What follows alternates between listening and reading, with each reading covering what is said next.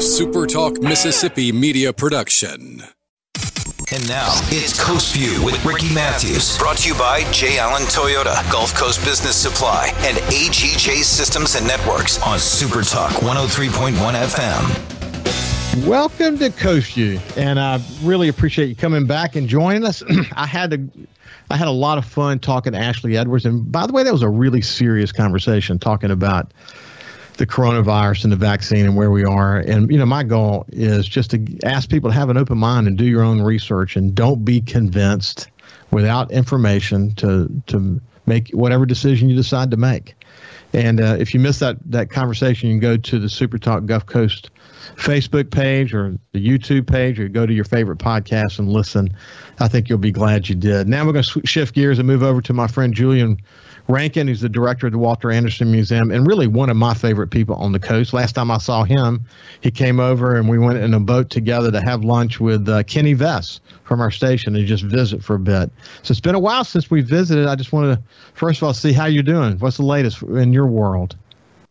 Well, we're doing good. I miss our boat trips for sure, but it's been a lot of rain, staying dry, and trying to run this cultural institution. The rain. It's been good.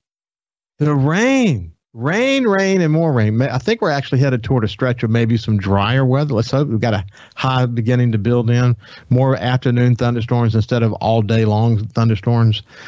But, you know, Julian, you once described Ocean Springs as heritage meets hip. I just love the way you say that. And I've had an opportunity to be in Ocean Springs several times recently. I'll be there again tonight. Man, you just feel it on the street. Life's back in Ocean Springs, isn't it? It is. And, you know, that moniker, which I can't take full credit for, that was a kind of a copywriting collaboration that we did. But it's really based on the small business community here and just the sense of place, which we talk about a lot, of course. But it is that not just heritage meets hip, the past and present, but the private sector and the incubation of all these cool businesses. And, you know, you see, everything coming back online, which is really exciting. And then also just the sense of place that we, of course, celebrate here at the museum. So it's great to see people outside and outdoors. And again, the built environment and the live oaks, it's all coming together very nicely. And like you say, when it's not raining, it's bustling.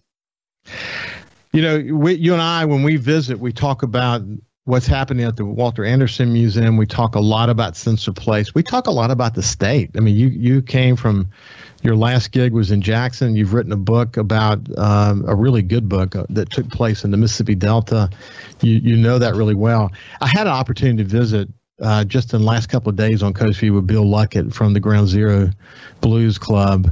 And, my goal is, and I've written about this, that I'm wanting to connect the coast to the Delta more, because at the core of us, there's a real sense of resilience that we share, them through years of all kinds of struggles, but especially as it relates to weather and agricultural challenges and all of that. And of course, us down here, hurricanes, the places couldn't be any different in terms of, what you sense when you're there or here, but the people are very similar. And I talk about the Delta a lot, just simply because as a state, we'll never overcome our challenges if we don't overcome the challenges of the Delta. That's important for people to know that. But Bill Luckett is a wonderful historian, and his collaboration with his other owners and Morgan Freeman on the Ground Zero Club, about to open up another one here in Biloxi, which is exciting.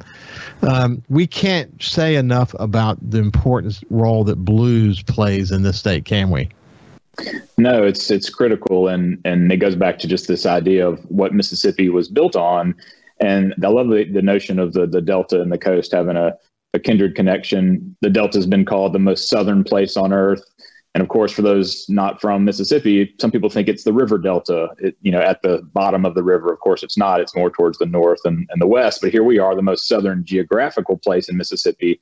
And I think both regions, the Delta and the coast, are regions apart in some ways from the state. I mean, they have if you live there, you have an identity to that place, perhaps even more than you do to, the state itself. And we are so here on the coast tied to, Mobile and New Orleans. If you're in the Delta, you're just as tied to Helena, Arkansas as you might be to the capital city of Jackson, perhaps more so. And both are governed by these waterways that are so life-giving and powerful. And sometimes that's to of course, the detriment of the things we build and the agriculture and the fields and the commerce. But as you say, it's about resilience, and the blues were birthed of that. And so I think it's a great connection to draw again to that culture, that it continues to teach us how we can move forward when we do have challenges, whether those are natural disasters or some other type of challenge that affects us. We can draw strength from our art forms. As you normally do, you said that so well.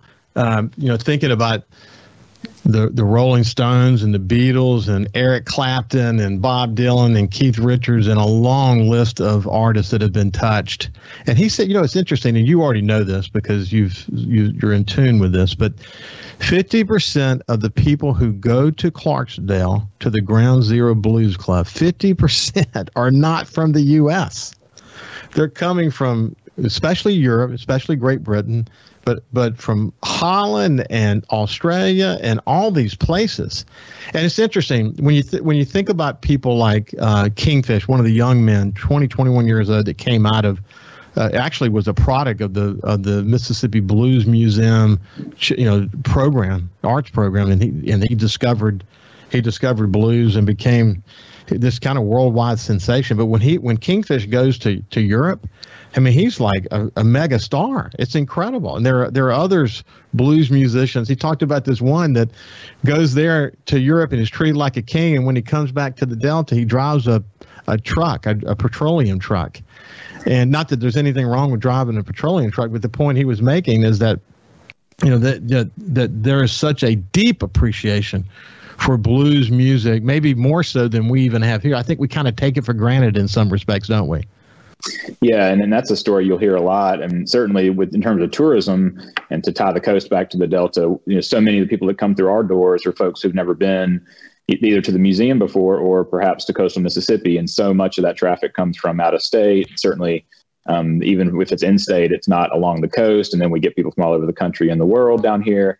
But traditionally, especially with the blues, when you read about the history, and it's true of writers as well, when they would go to France or elsewhere and be welcome with open arms, and then go back home and have to deal with whether that was poverty or just the kind of the mundane challenges of living. But I think it's a reason why we should continue to be proud of these art forms, but also realize that our calling card in Mississippi, whether that's being on the coast and the things we have here or in the Delta or any region really, is sent far afield. And so we need to cultivate and preserve the culture that we have locally and enjoy it locally, but also know that it's what's driving people to come visit us as well. And so it's a multiplier in that way economically. Of course, Craig Ray and I have talked about this, and I mentioned it in my conversation with Bill Luckett, but we have 11 blues markers from the Blues Trail here in coastal Mississippi, from Bay St. Louis all the way over to Moss Point. But this largest open air museum probably in the United States through the Blues Trail, which is incredible. And of course, we have the Civil Rights Trail and other trails as well, but it's really magic. And it's all about having such a strong appreciation for the role that Mississippi plays, in this particular case, in the music scene around the world. But we don't have to venture far in coastal Mississippi to see how art in general, particularly as it relates to Walter Anderson, to think about the way that he spread a message of inspiration about the landscapes of coastal Mississippi to the world. Really, it's pretty incredible, isn't it? Yeah, I mean, we talked about France. In the 1920s, Anderson was traveling to France, and he visited the museums, but he was more attracted and taken with the cave paintings, these marks of 20,000-year-old artists that he was so inspired by, and decided he wanted to become a muralist. And of course, you see the record of that here at the museum. And talking about the Mississippi River, Anderson was, we know he was a seafarer and loved to go to the barrier islands, but he also canoed on the river with his wife in the 1930s. And there's this wonderful anecdote from her memoir where she records that Anderson dipped his hat into the Mississippi River and drank some of the water and called it a distillation of America. And it is true, both physically, that it drains, all these states from across the country, but also culturally, it's a distillation of really all we are as humans here in the North American continent, and certainly as an American citizenry, that the Mississippi River is really the soul of America, and it drains, of course, down here to the Gulf. So there's this wonderful connection, and Anderson gave voice to that. I mean, I think, again, it's important for us to go back and relive and remember the people who came before, and then to reinvent these legacies and put them back into play in our contemporary environments, especially as it relates to tourism. Yeah, and as it relates to kids, and inspiring kids to hopefully embrace the art, so that the next generation of great artists, we never know where they're going to be. And I know you spend a lot of time in terms of outreach to kids.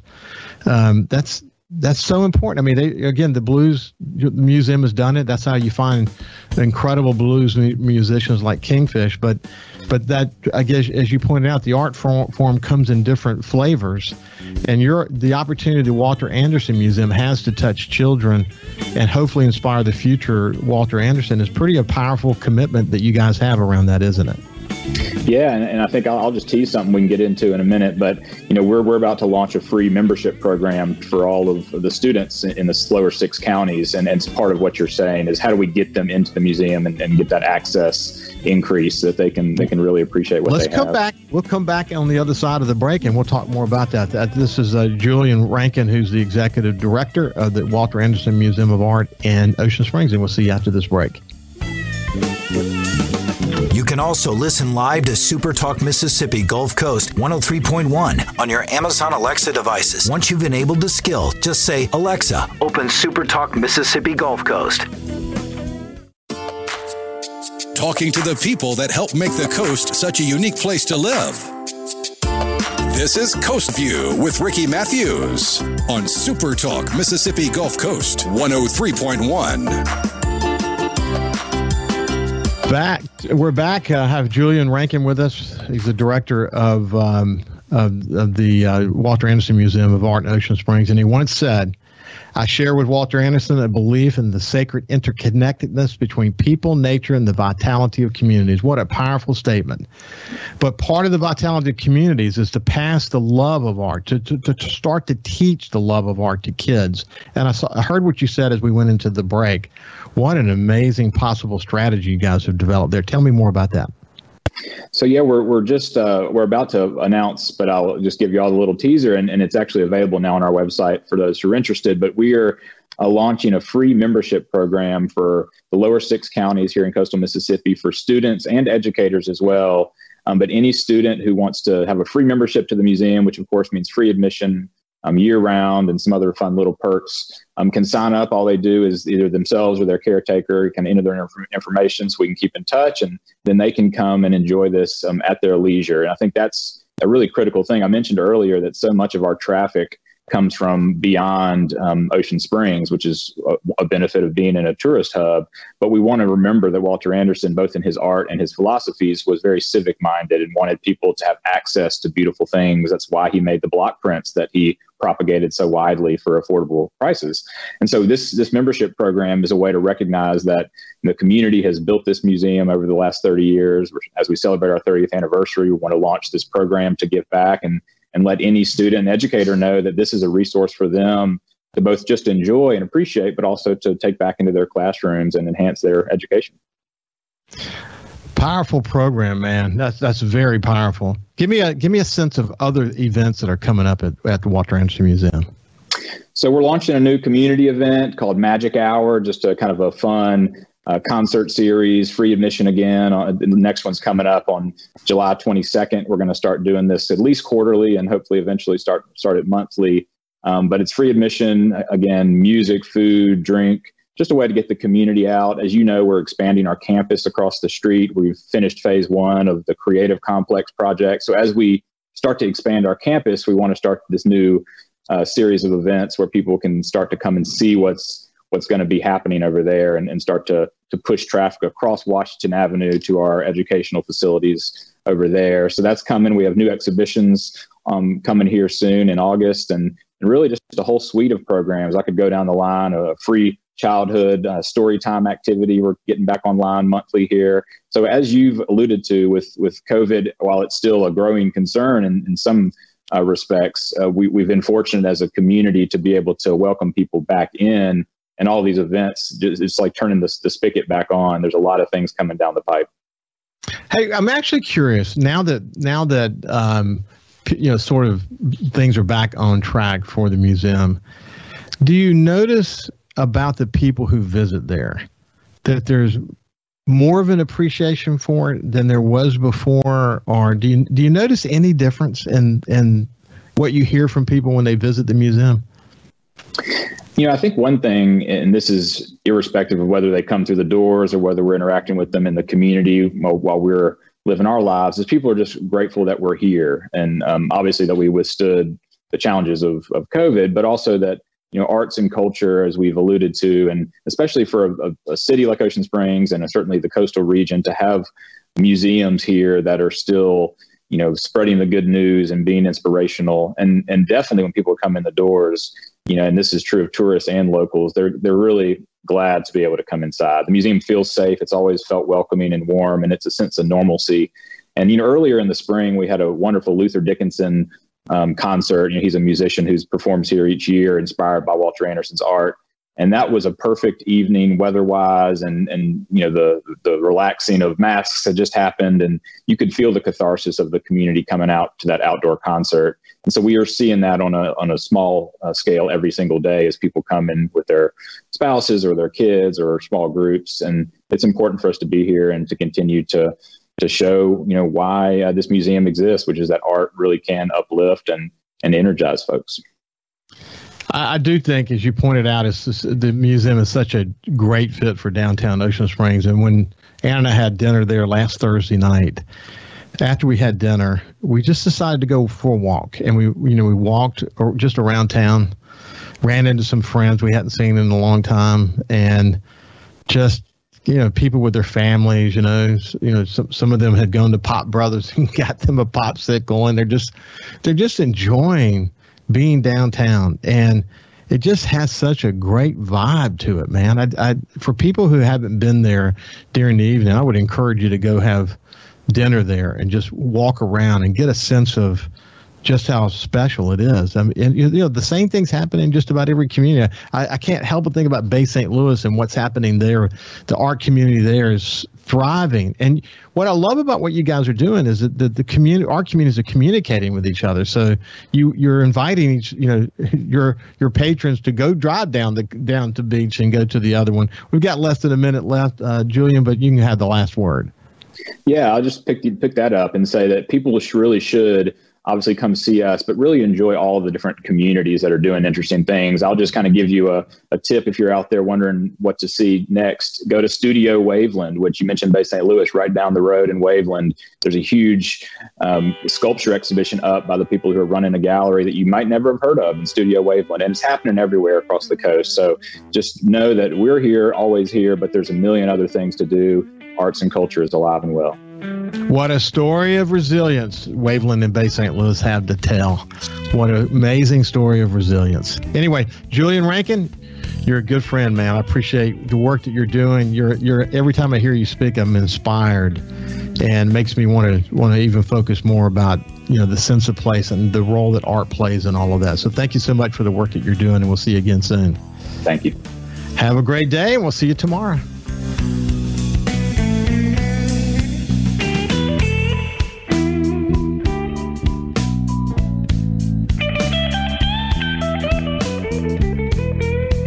Follow Super Talk Mississippi Gulf Coast 103.1 on Facebook. Facebook.com/SuperTalk MS Coast 103.1. A Super Talk Mississippi media production.